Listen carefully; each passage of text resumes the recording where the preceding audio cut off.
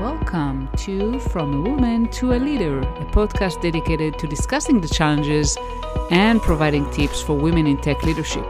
Hi, I'm your host, Limor Bergman-Gross, and in each episode, we'll hear from other successful women in tech, sharing their stories, insights, and advice. Join us as we empower each other to reach our full potential in the tech industry.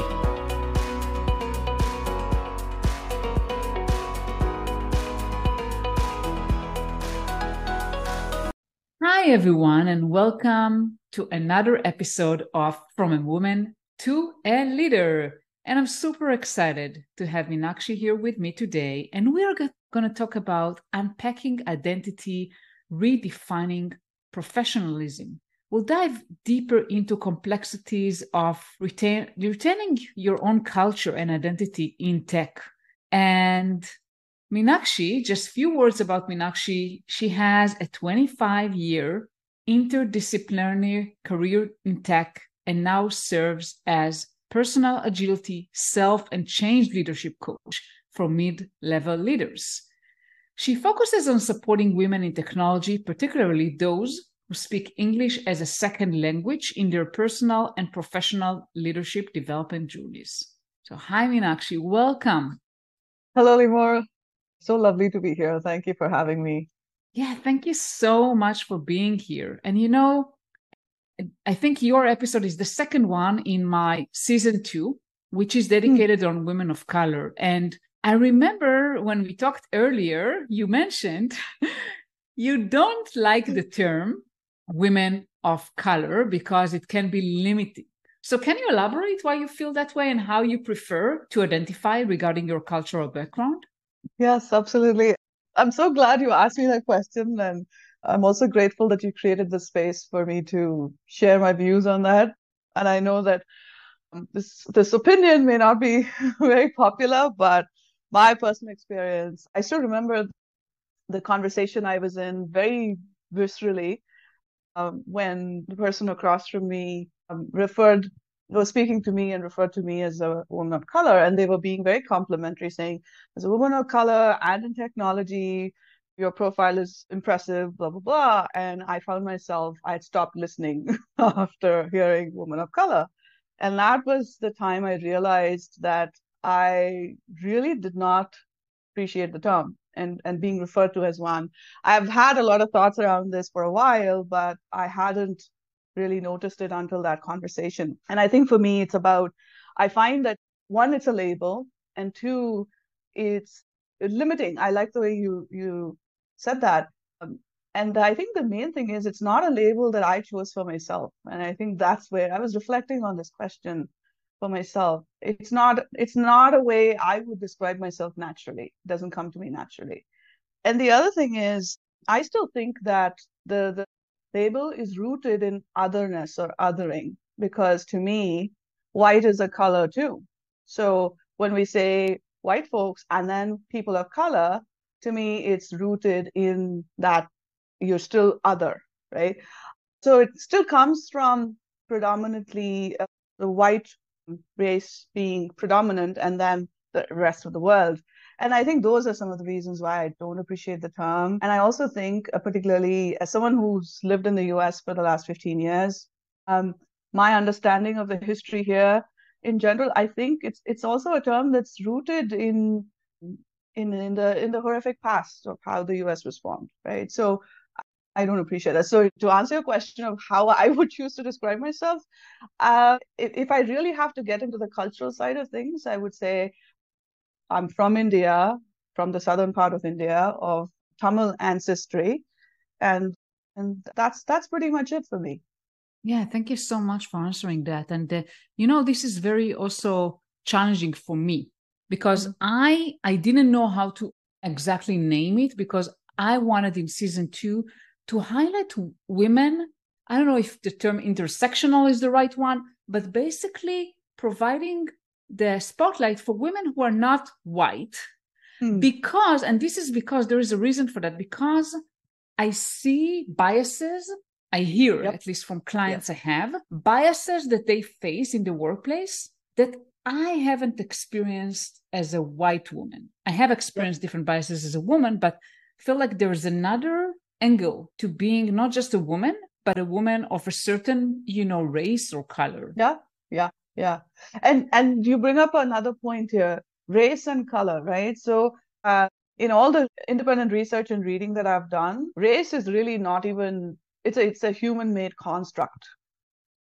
To me, it's all about colorism. It's about the skin tone that causes that puts you in a position of advantage or discrimination. That's been my experience as well. So as somebody born and raised in India, I have faced colorism, and to me, color at a point of advantage in India because although I'm from the south of India, I'm much lighter skinned than most folks from South India. And so when people just look at me, folks in India, when they look at me, they don't always assume quickly that I'm from the South. I'm most often mistaken to be from the North because that's where you find people lighter skin. But when I moved to the US, my skin color is now a point of disadvantage for me, right? Because of how I look. So to me, when I look at what has happened in the whole world and what's happening, it's more about colorism. And I think that is a fact of life that we all live with. Like we don't choose our skin tones. We are born with it. But I think that's the underlying point of discrimination that needs to be focused on, in my opinion. Great point. And I love the term colorism. With your permission, I may use it. So of course. I didn't make it out. I mean, I don't own the term. I've read about it, and yeah. Are you willing to share, Meenakshi, how when you moved to the US, how you mentioned like the color has been from an advantage to a disadvantage? Are you willing to share a little bit about that? Yes. So, when I moved to the US, so I moved here as an accompanying spouse. My husband, he was transferred with his job, and that's how we moved here. And so I had to restart my career from scratch. And I would say that I also came with a lot of privilege, and I continue to live in that. And I'm very aware of that. So number one is my ability to read, write, and speak English. It may not be with the American accent, but I was able. So that was not a barrier for me, right? The other thing is I come with a college education to this country. I had 10 plus years of work experience when I came here. Well, that didn't matter much because I had to start from scratch here. But I know a lot of other people who have moved here for whatever reason, those have been barriers, right? The ability to speak English, the kind of education you've had, how easily are you able to enter the job market here and things like that. The other big privilege is that I moved here. It's although I didn't plan it, it's still a matter of choice, right? So it's not because of persecution, and I'm not running from war, none of that. So there's a lot of privilege that I come with and I continue to live in. So my move to the US, my transition into the workplace, I think was more challenging than from a social point of view, I would say. So like even trying to find jobs, making sure that my experience from India made sense here and transferring all of that and constantly having to prove that, yes, I can do this. And yeah, maybe I don't have an American sounding name. That doesn't mean I can't speak the language, so things like that.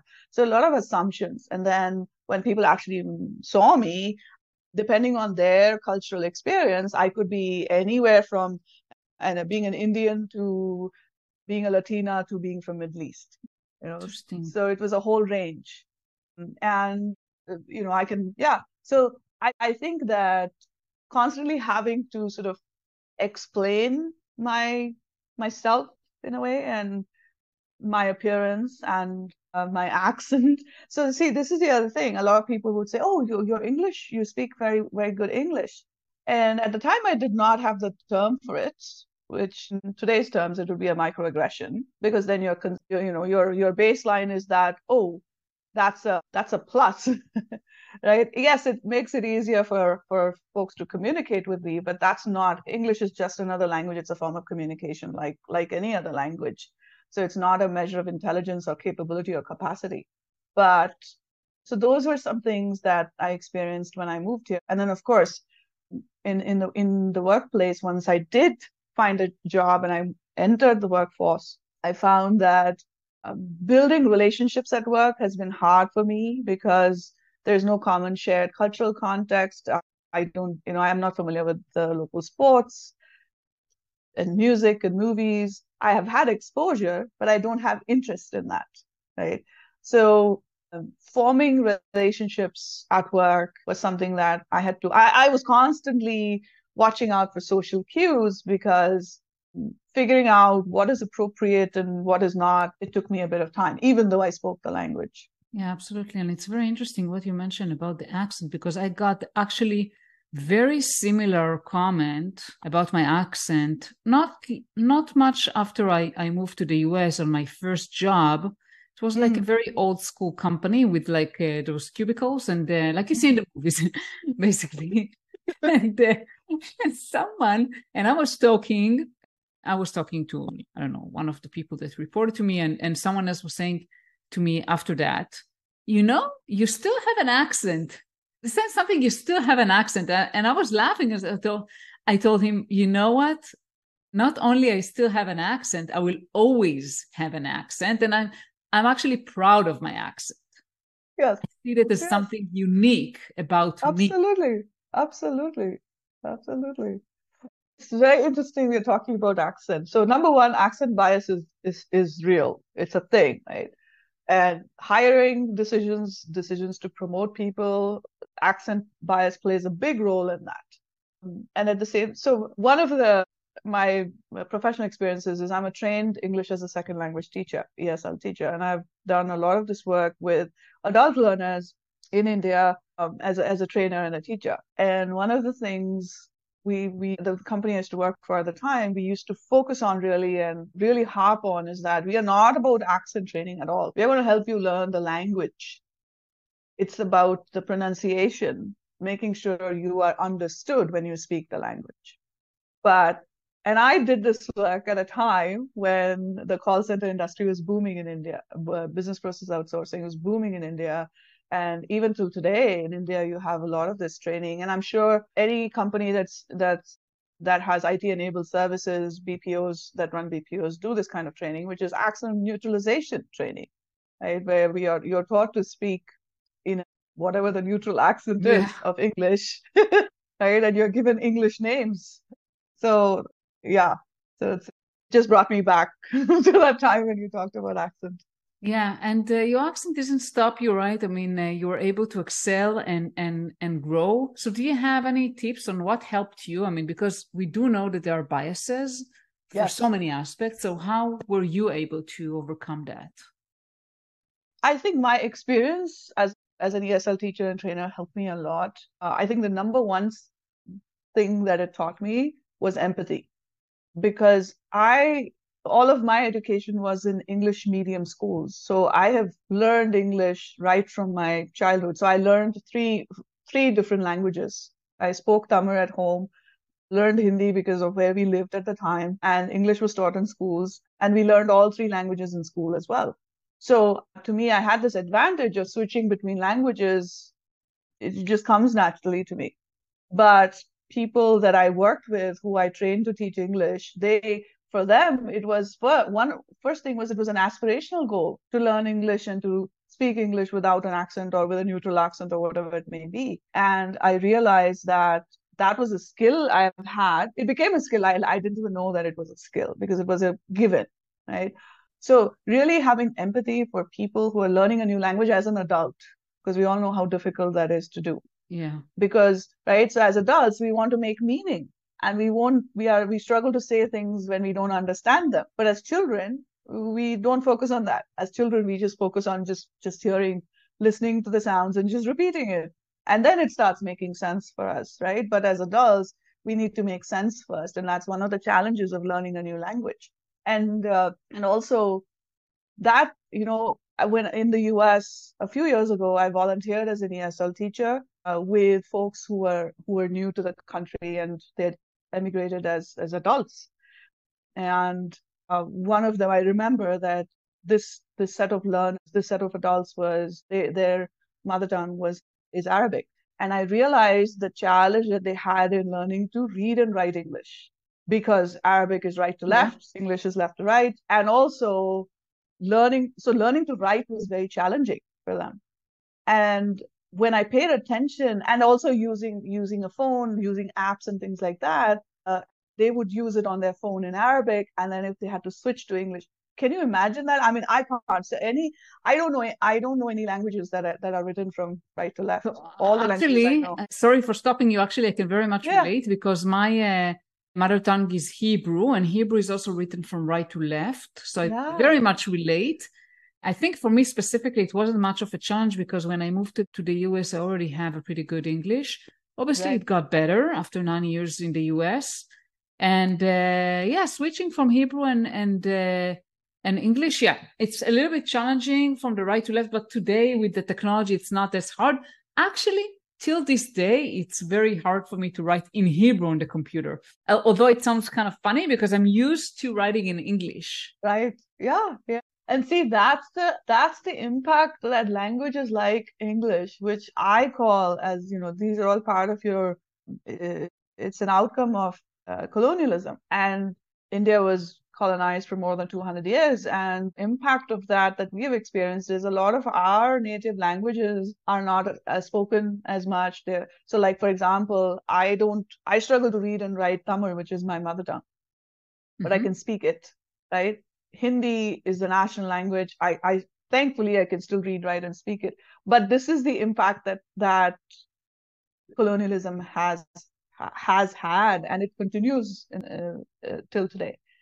And I want to digress slightly here. What I have noticed in the world of tech, for example, I come from a time when software outsourcing was at its boom in India. It still is. A lot of our work is done for clients outside of India. And I've had the experience of being on both sides of that fence, if you will. When I was in India working for a tech company with our clients in the US, and then in the US working for a product company where all our clients were local for us here, but our production software and product development happened in India. And it was, I was in that space after a gap of 15 years. And I noticed that there were several things that had not changed. And a lot of it were to do with our cultural, how we showed up at work, how we show up at work as whole selves. What does that really mean? How we are raised, the languages we speak, our value systems, all of these, we bring all of this to our workplace.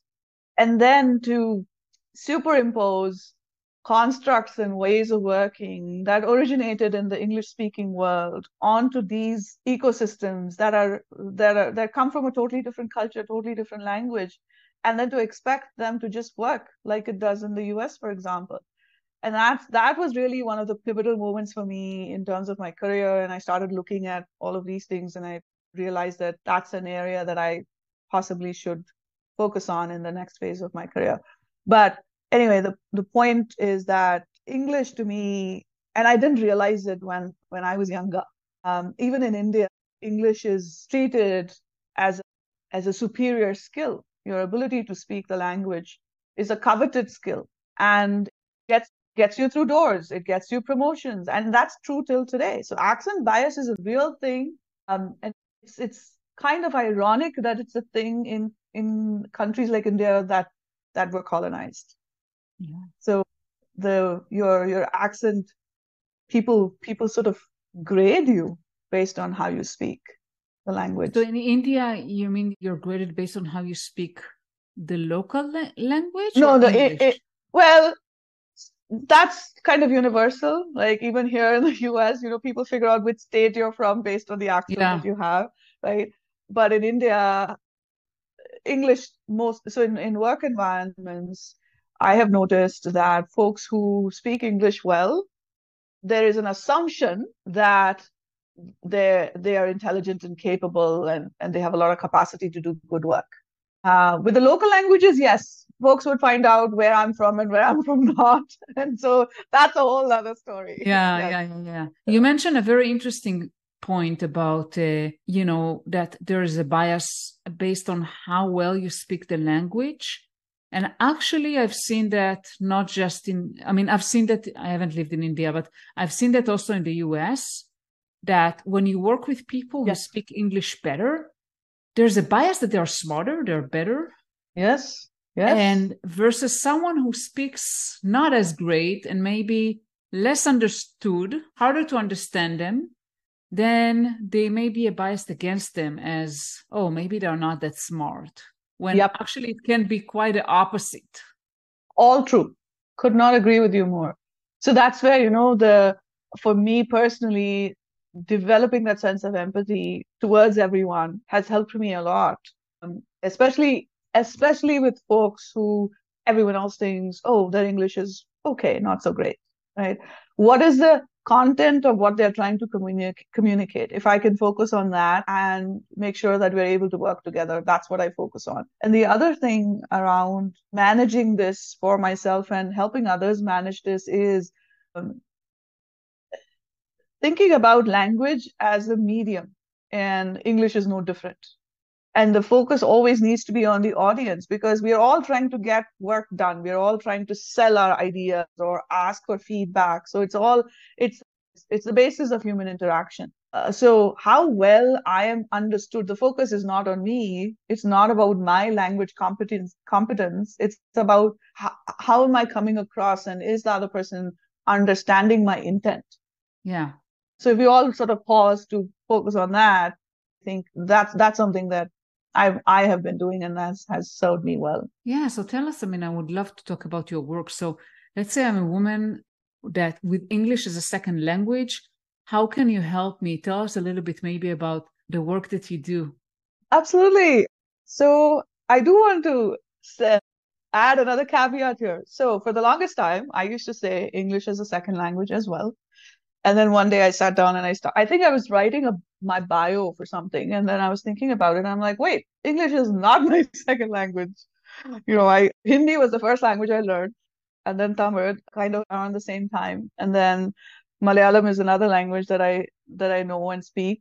And English is somewhere there, right? So it's definitely not my second language. And I'm like, so what is the term for that? And then I started thinking about words are powerful, right? And uh, so I started thinking about why do I have to call English as a second language and the non-native speakers of English. So these are all terms that as an ESL teacher and trainer, it just comes to naturally to me. And then I started paying attention to all these words. And then I realized that everything is sort of rooted in otherness. And then I know so many other people who speak, I don't know, more than 5 languages, and English is one of them. So that's when I started saying, oh, folks that speak English as an additional language, because it's hard to say why second, right? And why are we othering it? Anyway, so the reason I love working with women in tech and then folks who speak English as an additional language, one is my lived experience. And I think that there's a lot that I can share in terms of my own lived experience and how I navigated my life as an expat. And that's so what I focus on really are around speaking up in a way that that you are heard and listened to, drawing your boundaries, because there's a lot of cultural stereotypes around Indian women, Asian women in general. How do you really make the best of both worlds?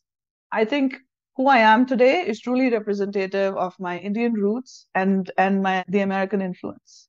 What I have learned from living and working here in the US is the value for integrity, the value for hard work, and the enterprising spirit, taking risks. And these are all it's a very individualistic society. So these are valued and respected. And I come from a collectivist culture. So I feel like blending the two, there's a lot of power in that.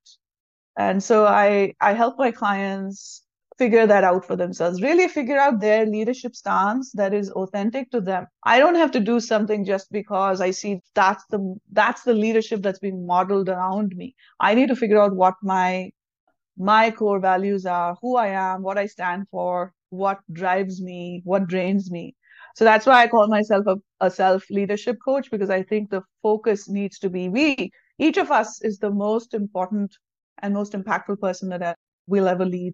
So I start with that with my clients, reminding them that you are the most important, most impactful person you'll ever lead, and how you lead yourself is what will shape how you lead others. Leadership is made out to be this one for one. It's sort of put on a pedestal. It's made inaccessible, I think, and I think that's on purpose. There's this conspiracy around that, in my opinion. I believe that each of us is a leader, and leadership is accessible to us, and we don't have to wait for a title or a promotion or a certain job or whatever. We Each of us is given numerous opportunities to show up as a leader, and it's up to us to recognize that and acknowledge that and work towards that. So what I help my clients with is really understanding their self, their core values, their core strengths, and how they can utilize all that in building a leadership stance that serves them well, that's authentic to them, without compromising on where they come from and who they are. And that's something I think I've learned as I've grown older. I really wish I had had that wisdom much when I was in my 20s and 30s. So that, and lastly, I would say, is focusing on building your visibility using self-promotion. To me, self-promotion is a leadership skill. It's not enough. Gone are the days when your work spoke for itself. I know. I agree with you. I see that over and over again. Yeah. And I want to touch one of the points you mentioned about like your authentic self, basically leading with authenticity, with your own core values. And as someone who is coming as, from a different country, from a different culture, from a different language, that adds even more,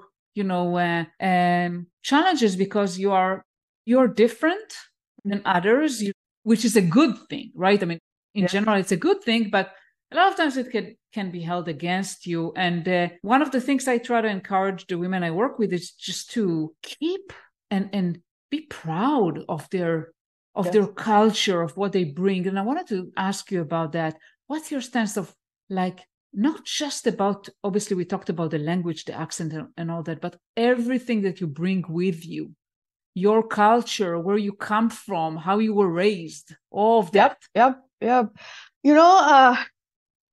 Something that I realized was that I wasn't pausing enough and often to reflect on all of this that you just said, how I was raised, what my values were, what did my parents, what kind of an example did they set for me? What did they tell me as I was growing up, And I kind of just went with the flow, just one to the next, so focused on doing that I rarely pause to focus on how I'm being and who am I.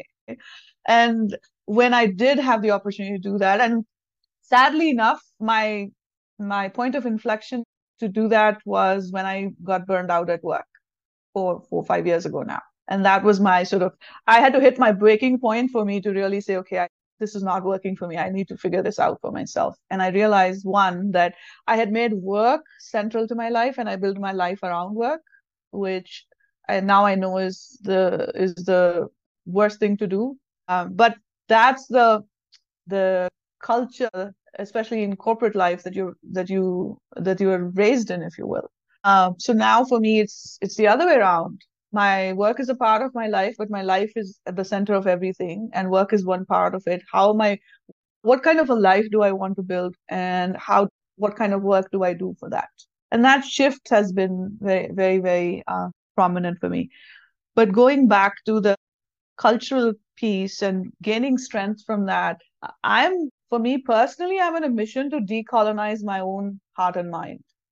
I'm realizing more and more that how English as a language has gone from being a medium for communication, being a medium to understand and to be understood, how it's gone from that to being the central source of everything I consume.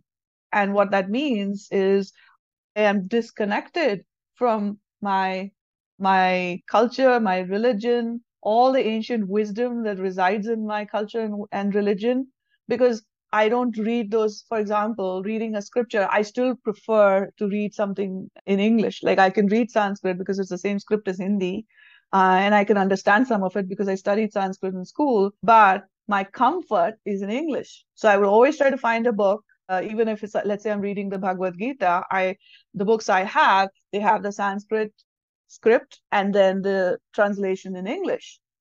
Nothing wrong with it, but I am so dependent on using English as the basis for everything that I do. And the more I started to realize that, one, I had to sit with the grief of being disconnected with my own culture. And then that led to then acceptance. And then it led to, okay, what next? And now I lean in a lot on my rituals that I was raised with as a way to reconnect.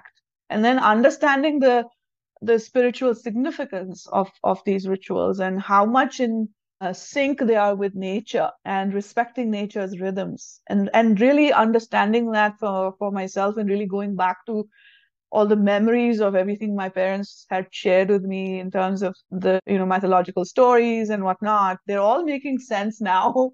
But I think being open to learning, being curious about it, and being humble to say, what I did was not the best way, and being open to course correcting. So to me, it all started with that whole sense of, okay, I need to decolonize. And tangibly speaking, it was not until 4 years ago, for example, that I took off from work for Diwali, for example, to celebrate.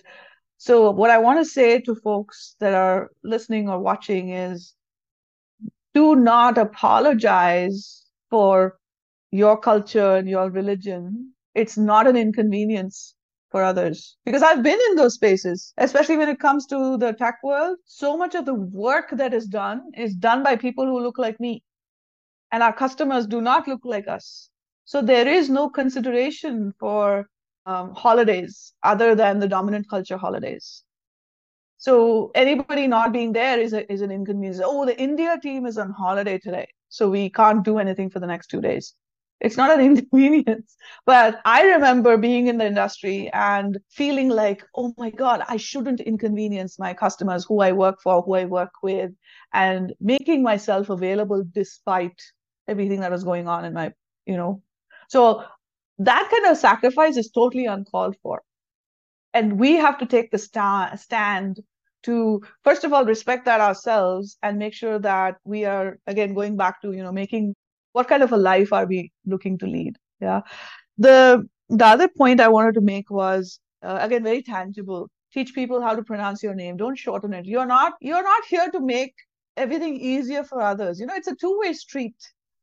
So one of the things I did, for example, was reclaim my full name, reclaim how I dress up, wearing my bindi. These are things I grew up with, and I'd somehow given it up because I wanted to blend in. And then you blend in so much that you forget who you are. And that has been one of the saddest experiences of my life. And I'm so glad that I've had the opportunity and the privilege to turn it around for myself. So to me, it's about focusing on decolonizing your heart and mind.